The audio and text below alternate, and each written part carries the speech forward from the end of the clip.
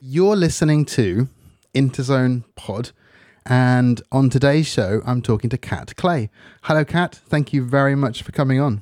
Hi, Gareth. Thanks for having me. I wanted to actually start off by sort of asking you, like in your email signature, you are writer photographer, and sort of where did how do those two things sort of relate to each other, and was it photography first or writing first? It's chicken or the egg situation, I'm sure. I mean, I've been kind of obsessed with technology since I was a little kid. My dad was an IT manager and trained in IT when, IT was punch cards. And so from a really early age, we had, Mac computers. I remember playing Scarab of Ra as a 3-year-old and being terrified by the video game that, if you look it up now, it's pretty funny. But for me, my dad has always been into photography. So we had a darkroom growing up. And it's actually something that comes into my writing practice a lot, that I never think that there is one way to tell a story. And it's really important to me that there's no kind of snobbishness around art forms. Like, you're not just, you don't get stories just out of reading books. You don't get stories. I guess I'm not a storytelling purist. There are those people who are just always like, books are the purest form of storytelling. Audiobooks are terrible. It's not pure. But I'm the opposite of that. I think there's a really common thread between photography and writing, is that they're both telling stories in different mediums. And it's actually one of the things, I'm really glad you asked this question, because one of the things I'm working on and have been working on for several years is a short story collection where every story is a different aspect of photography. So the Black Box Killer, which is an Interzone, has an element of photography in it, just a small one. But the whole idea is that that collection will tell the story of photography from the 1860s to the near future. And so that's a great passion of mine. And that's my roundabout way of saying I love all art. Well, starting with that kind of technology side, you mentioned before the show, you mentioned that you were sort of playing around with Chat GPT, and I also kind of like back in December, I was kind of quizzing it and doing all those kind of stereotypical things where you sort of you ask it silly questions and see what it says. But yeah, there is something sort of fascinating about the way these technologies can be used to tell stories, right? Yeah, and playing with GPT-3 has been really entertaining this week because,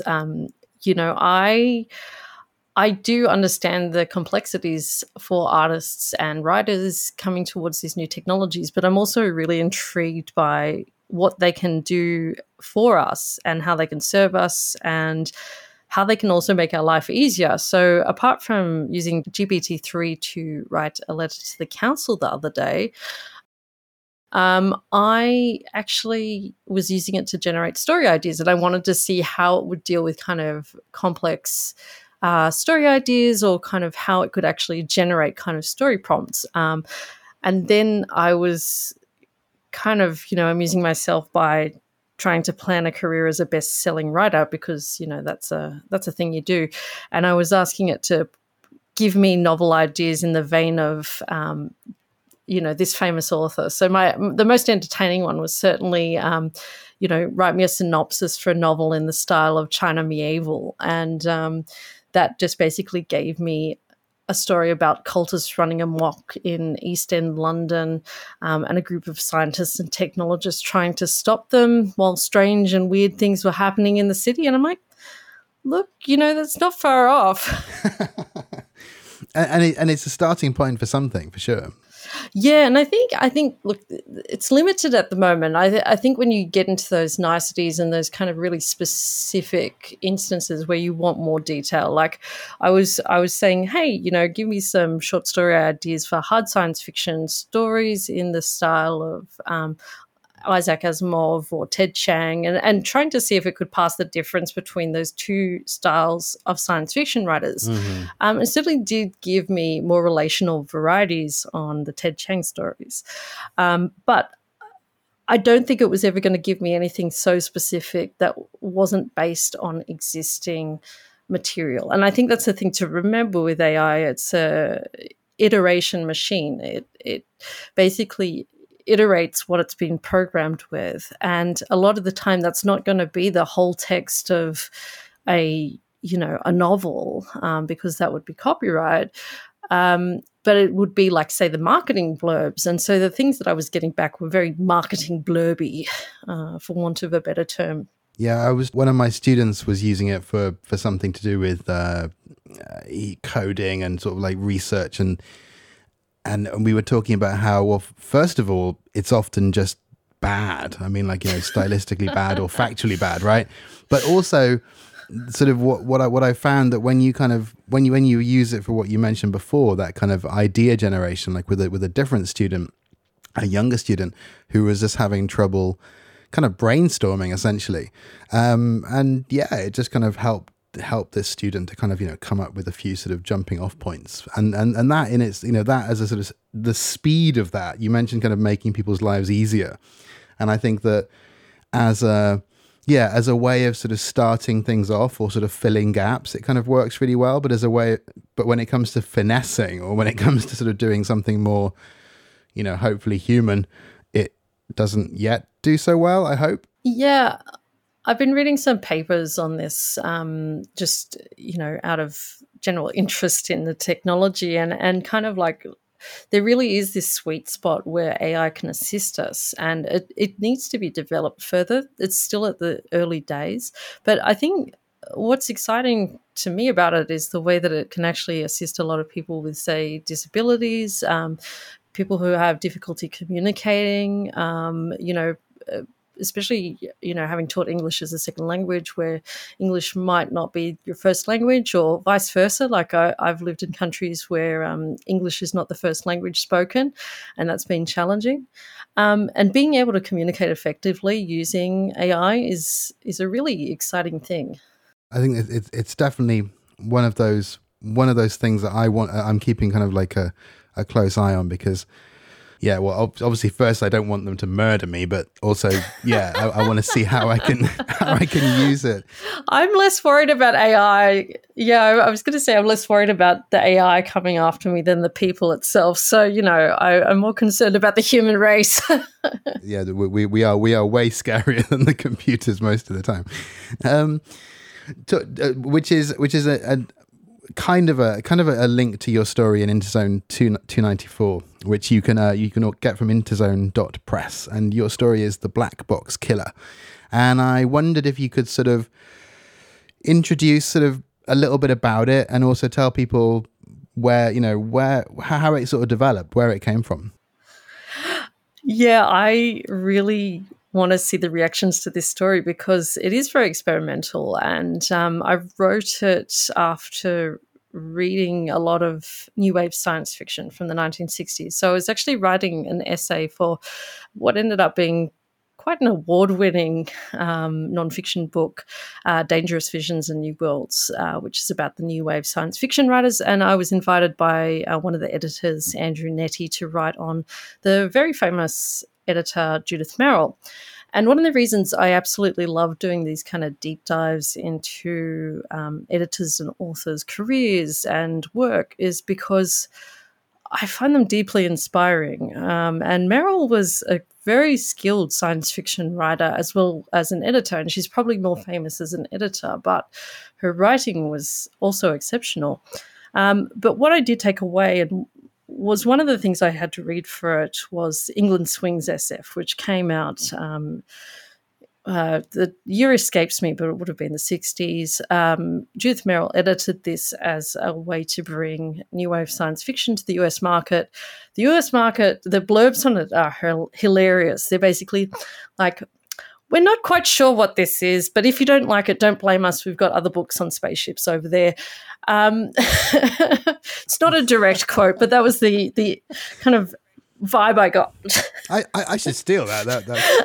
That's kind of what I like about InDesign, is that it's going, like, I appreciate that, because what I've been lamenting a lot, that experimentation of the 1960s is essentially faded away and became part of the mainstream. But after reading this book and reading a lot of the experimental stories from people like Josephine Saxon, J.G. Ballard, and just how bold they were in experimentation and how much of a willingness there was on Merrill's behalf to publish these stories, really challenged my perception of what I should be writing, because I think that there is a kind of what I call the American MFA tradition that's really popular in science fiction magazines. And it's this kind of, a kind of clean American style that is very popular.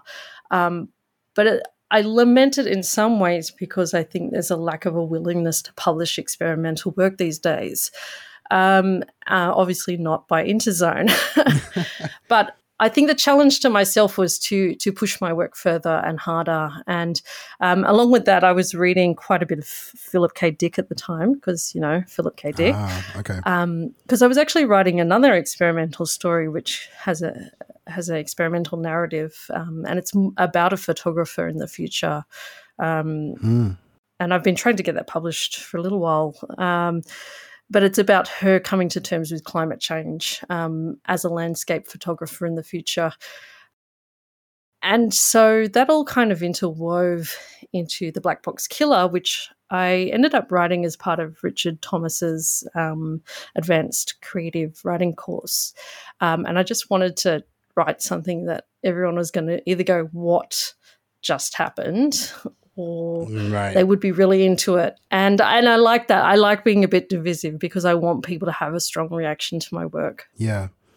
And I think once more people have read the story, I think there'll be that reaction, but you're also the way you pull it together, it's not sort of one of these experimental stories where by the end that sort of you're kind of like, what? And you sort of put it down, and there is that kind of what element at lots of moments, but there's also a real sort of closure, and obviously I love it because I'm publishing it, but it is a very, very good story. Thank you. And I think that's important to me too, is that I want to hit this kind of balance of, entertaining the reader. I feel like as a writer, I have some duty to the reader to write something that's going to pull them in as well as challenge their expectations. And for me, that's a really sweet spot. I don't want to write something that's just navel gazing, and, that's no fun for anybody. And you mentioned this essay you'd written for that collection. Can you talk a bit more about that? Because I think it did get a lot of exposure, but at the same time, I think there are a lot of people who maybe don't understand quite what that book is. I think it's worth kind of giving a shout out to that. Yeah, so Dangerous Visions and New Worlds, radical science fiction. I think it's from 1954 to 1980 or something like that. But it was a book conceived in a series of books on pulp by my friend Andrew Neddy and Ian McIntyre. And everyone in the book was invited to write an essay on a specific person in the new wave science fiction movement, or there's a number of really good essays on more of the general movements, such as looking at the impact of the Vietnam War on science fiction in the period. I think what's really important about that book is that I think it's one of the only places where kind of these collected essays on such a wide variety of writers, especially a lot of the Black writers from the period, the queer writers and the feminist writers from that period have been kind of collected into one spot. And that's why it's an important piece, because you can, I think I get a lot of encouragement from reading these stories about people who were bold in the stories that they were telling.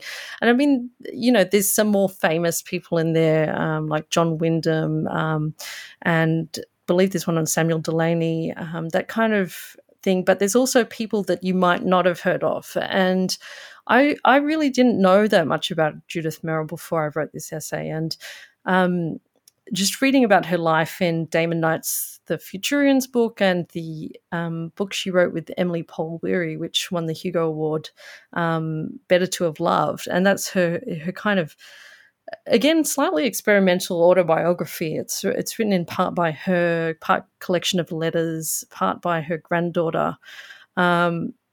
But the fire with which she lived her life and the kind of fire which she fought for social issues, especially on the leftist side of politics, and also the way that she stood by her convictions and moved to Canada because of the war, were really, really interesting to me. And I think it's just encouragement to writers out there. I mean, if you're listening, is to be bold with what you're trying to say about the world and the vision for your work, rather than kind of letting the market necessarily dictate what you write.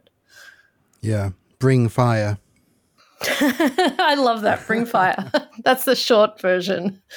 It's really interesting that you mentioned kind of how those different kind of how different voices got kind of almost clumped together, which is always what happens, right? These labels they kind of, everyone gets pulled in, and then sort of it does, that kind of book really helps to, I think, kind of bring those stories out. Absolutely. And as someone who follows and is just a big history nerd, I'm really interested in knowing the history of science fiction, where it's come from, and especially from an international perspective as well. I know a reasonable about the history in the US, but looking at different epicenters of where it's developed. One of the things, if you're reading Interzone, you'll see some reviews I've done of some fiction that are coming up or just come out. And for me, a big passion of that is, Japanese literature and writing that's coming out of Asia as well, and Australia, because there are a lot of traditions that are outside of the US, and a lot of science fiction, a lot of speculative fiction, weird fiction, that's just not from the States and is really interesting to me. So it's a big passion of mine. It sounds from what you said so far that your kind of reading interests are very broad, and I kind of get that sense from looking at your Instagram and looking at kind of just looking at your writing as well. Which is how I read. I'm not sort of, I'm kind of like a magpie. Like if something is shiny, I will just pick it up, and it doesn't really. I don't worry too much if it's like an airport thriller or something which is really well known. I just pick things up and want to look, and I think that's really there's something useful about that, but also something really kind of dangerous because it's really expensive. But yeah, in terms. In terms of reading, how are you as a reader? Oh my gosh, I'm hearing the truth spoken. My room that I'm in right now, is full of books, and especially the piles of books that I bought on my summer holiday. And I probably read about 4 or 5 books on the summer holiday and probably bought about 20. So the maths on that is not good. In my favor, I do buy a lot of secondhand op-shop books. But as a reader, I'm always interested in beautiful language and experimentation and things that kind of break away from tropes or cliches. I love an airport thriller. Like, I love thrillers. That's what I actually read a few on my summer break. But for me, I get excited about good language and originality. So it's funny.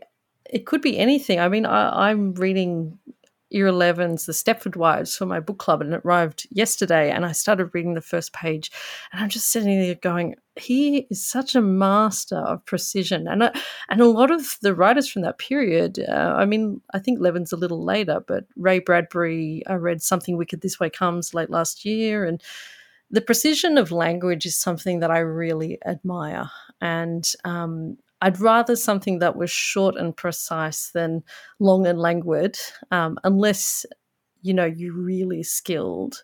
But people who just know how to use words with this kind of effortless poise, and you know it's not effortless. You know that they put so much effort into cutting and refining and getting rid of the dross. But that's something I always really admire in books. But I mean, I'm reading Alan Moore's Illuminations at the moment, and there's stuff that's Oh, I'm glad you mentioned Moore. God, he's a really big influence on my writing, actually. And in the way that he is experimental, what he does that I really like is that he taps into the mythic. And I mean, there's a reason I've never written Jack the Ripper's story, despite the fact that I actually love Victorian era history and have written 2 books set in the Victorian era. I don't think I'll ever write a Jack the Ripper story because From Hell exists. And the way that taps into the mythology of England and London and the recurring nature of crime in the city over generations is something very influential on me and something that I think about a lot. And it's probably time for me to revisit From Hell at some point, to the detriment of all the books on my to-read shelf. Yeah. They'll have to wait. What else have I got on there? I've got oh God, I could see them right now, and it's just, I decided to buy all these really fat books as well. So I've got, Orphan Pamuk's Nights of Plague. I've got Stephen King's short story collection, Skeleton Crew. I've got a book on the sewers of Paris. The magpie brain wants to know about the sewers of Paris book. It's funny. I don't know if anyone who's listening is a Thames and Hudson publishing fan, but I'm a really big fan of their picture books. Obviously for adults. They make pretty books, yeah. They make pretty books, and Magpie buys them all. On Alan Moore, the collection is Illuminations, right? Yeah, and I'd probably say a few short stories in. I do love reading short story collections, but the first story the first story in Illuminations is kind of set in this lusciously described weird fiction world, the city, and it's about sex workers in the city and a young woman who has essentially her brain severed in order that she can service the magicians and wizards of the city, because they don't want someone who could spill their secrets and their magics to other people. Not necessarily for the reasons that you think, because they, if a spell was kind of recanted wrong to someone else, it could actually be quite disastrous. So she speaks in this kind of fragmentary language. Meanwhile, there's another sex worker who manages to get out as an actress, but has an extraordinarily complicated relationship with the people who still remain. And it's got this kind of, it's tied together by this strange Schrodinger's cat lizard device. And the difficulty I have in describing this story is that what is so remarkable about it is that it's not like anything I've read before. And that's what I admire most when I read something, is the originality of the idea. And, and Moore has a way with words that, no one else does. And, it's you can just sit and lounge in that language for a while. Yeah, definitely. I mean, Kevin O'Neill sadly died last year, and Alan Moore published, I think it was on Facebook, but it ended up on Twitter, this sort of poem, this sort of, a kind of memorial, and it was just the language there, and then actually prompted by one of your Instagram posts sort of reminded me about Jerusalem, which had been on one of my kind of back of brain lists, and you talked about how you can you're reading something completely new, and when I started to read Jerusalem, which I'm very, very slowly working through, there's something about just that feeling of reading something which is just completely different. And also what you said earlier about that seamless, that kind of effortless feeling to the prose. And he does that, just remarkably, this sort of being both completely original and seemingly just everything flowing. And obviously, it's been edited, or it's gone through these sort of, iterations, but you read it and you cannot see, you cannot see where things join together. It's just sort of all just flowing out. And I am so envious of that kind of skill, that kind of I guess it's like, surgery where the stitches don't show or the scar heals well. It is a remarkable thing to see from a craft perspective, but as a reader, it's just a pleasure to read. And when I feel like a lot of us readers are always searching for that one book, and we go through so many books and they're fine, or they're better than average, but then you come across one of these gemstones and you're like, this is what reading should be. And I mean, that's the rarefied air of the exceptional author. I mean, Margaret Atwood's one of them. I admire very much. You just read a story by her and it's a pleasure. Cormac McCarthy is another writer like that, where I struggle a little bit more with McCarthy, but when he's on fire, I mean, and the way he ends his books, it's just exceptional. And even people like Rinosuke Kutagawa, the Japanese short story author, who in his very short life wrote better short stories than I will probably ever produce. And this is another thing that really impresses me when people write with kind of a level of nuance and they manage to pull it off. There's that kind of double meaning that's often in Japanese short stories, where Kutagawa does this so magnificently well, where yes, you can read this short story at surface level, but there's a second undercurrent that's saying something about the world that's running underneath that. And when that's done well, it's kind of like solving a puzzle box. You just see all the pieces come out. And for me, I do like work that is constructed. I like to see that someone has put effort into the construction of the story, but I don't necessarily want to see the scaffold.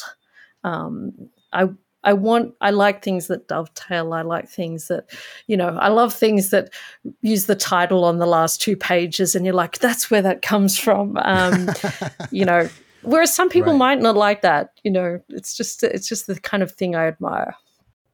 I like that puzzle box metaphor and that kind of hearing, particularly with short stories, where whether it's very conscious right then or whether it's afterwards, but you hear that click and it's like, okay, right. Sort of it's all fallen into place. That's remarkable. And short stories are challenging. You've got a limited amount of space to do that in. And that's the challenge of the short story. But also I think that, coming back to that point on experimentation, short stories are the place for that, because it's harder to sustain an experimental narrative over the space of a novel.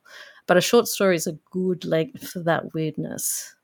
Moving on from that, I saw that you had a massive sheaf of paper in a photo. I think that was also Instagram, and it was your novel, which was kind of getting ready for edits on paper, which I think is really cool. But yeah, can you talk a little bit about that, or is it super top secret? Well, it's actually, I am actually looking at getting feedback from my beta readers right now. So I'm taking a little break from the novel. It's a 19th century necromancy novel, which I'm pitching as Good Omens meets Jonathan Strange. So offbeat British humour, the norm. And it's... I actually write a lot darker fiction. So if you read Black Box Killer, it's a little grim. There's serial killers. There's a totalitarian kind of post-apocalyptic state. But this book was the book I wanted to write for me as the kind of hug I needed in the pandemic. So this was kind of, written as a book that I wanted to read to give me comfort. And so there's romance, and it's still very goth. I mean, it's like Wednesday Addams was a necromancer with a talking cat. But, I poured my kind of heart and soul into this book, and I'll actually be going out to look for agents in hopefully March or April, with this big chonker of 90,000 words, which will likely get another 10,000 words after feedback, I suspect.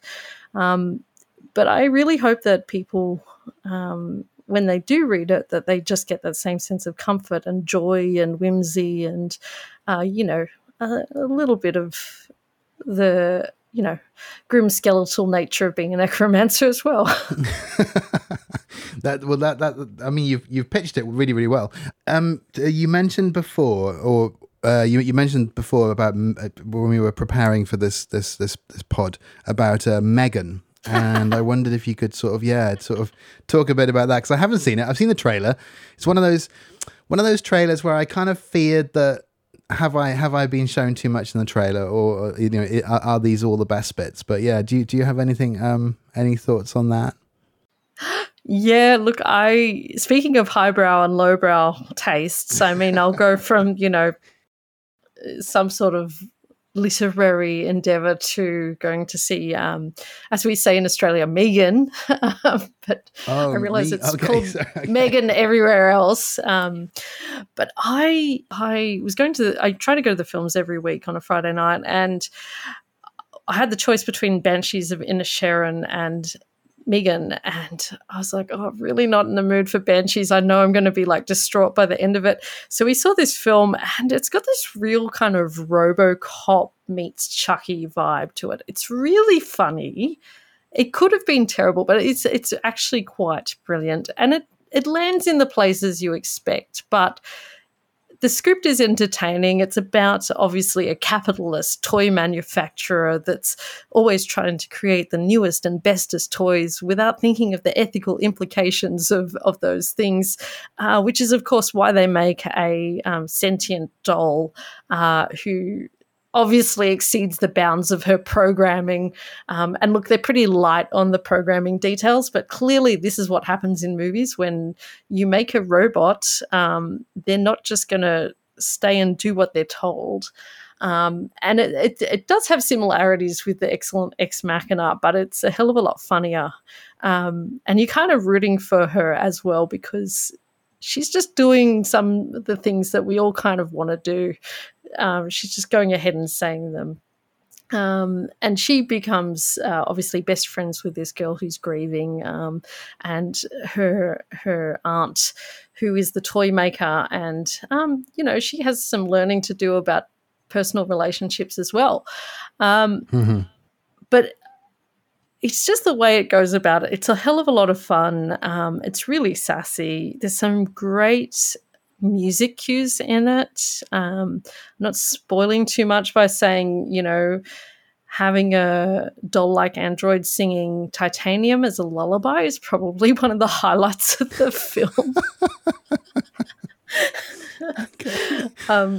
But I think if you're looking for a laugh and you kind of want to get away from the grimness of the usual Oscar season, Megan is certainly worth your time. So Megan, which is out now, and sort of like you mentioned how you had that choice in the cinema between, do I see this, which is going to kind of leave me traumatized, or do I see this, which is, basically going to be entertaining? And the same, I think, with reading. What are you reading at the moment, kind of just to kind of decompress, just to kind of chill out to? What kind of books are your comfort reads? Oh, that's a very good question. Actually, I did just read a thriller called The Ice about a serial killer at the North Pole. And look, I was really sucked in by the marketing blurb. I'm like, how can you say no to serial killer at the North Pole? Sure. It did hit all the notes. I mean, and look, it's probably going to be a great Scandi noir TV show at some point. The book I read recently, which was a bit of comfort reading, was Good Omens. I read that over Christmas. I think when I'm looking for something to kind of get out of my head, I certainly do turn to crime, or I turn to romance. I read romance novels. I haven't read one for a while because I've been doing a lot of reading for my own kind of studies of craft and reviewing. But I call myself genre agnostic. I like most things that are genre fiction, and I'll give anything a go as long as it's well written. The other comfort read I adore is Red, White, and Royal Blue. I think if I'm feeling particularly down, I've read that book twice, and I just sit there for an afternoon and read the whole thing in one hit, and it is pure delight. And I don't know if you know much about it, but it's the story of the first son of obviously the President of the United States falling in hate with the Prince of England, and it has everything I love about it. So, yeah, it's a great one. Thank you very much for talking to me today, and hopefully you can come back on and we can talk about some of the things we haven't discussed. Yeah, thanks so much, Gareth. I am really thrilled to have this story in Interzone, and I just encourage all of you lovely listeners to go and read it. There's nothing better for a writer to hear someone's enjoyed their work. So, if you didn't like it, engage with it as well. I kind of am really passionate about people having strong reactions. So I'm keen to hear what you think. Yeah, no, I can't wait to see. I can't wait to see what people say. And just a final shout out to Dave Zenikel for the amazing artwork in this story. It really captured the vibe of this. And if you haven't seen this story yet, I mean, it's a redaction story. It's beautifully designed. I cannot wait to see the print edition, because I think it's actually something that I wrote with the intention of being put in print. So I'm thrilled that it's going in print. Thanks so much, Kat. I hope you have a good rest of the day, and I'll and please follow Interzone Pod wherever you follow podcasts. We're on Spotify, we're on Apple, we're on Google, and we have an RSS feed if you do it the way it should be done. Thank you for listening. See you next time. Bye bye.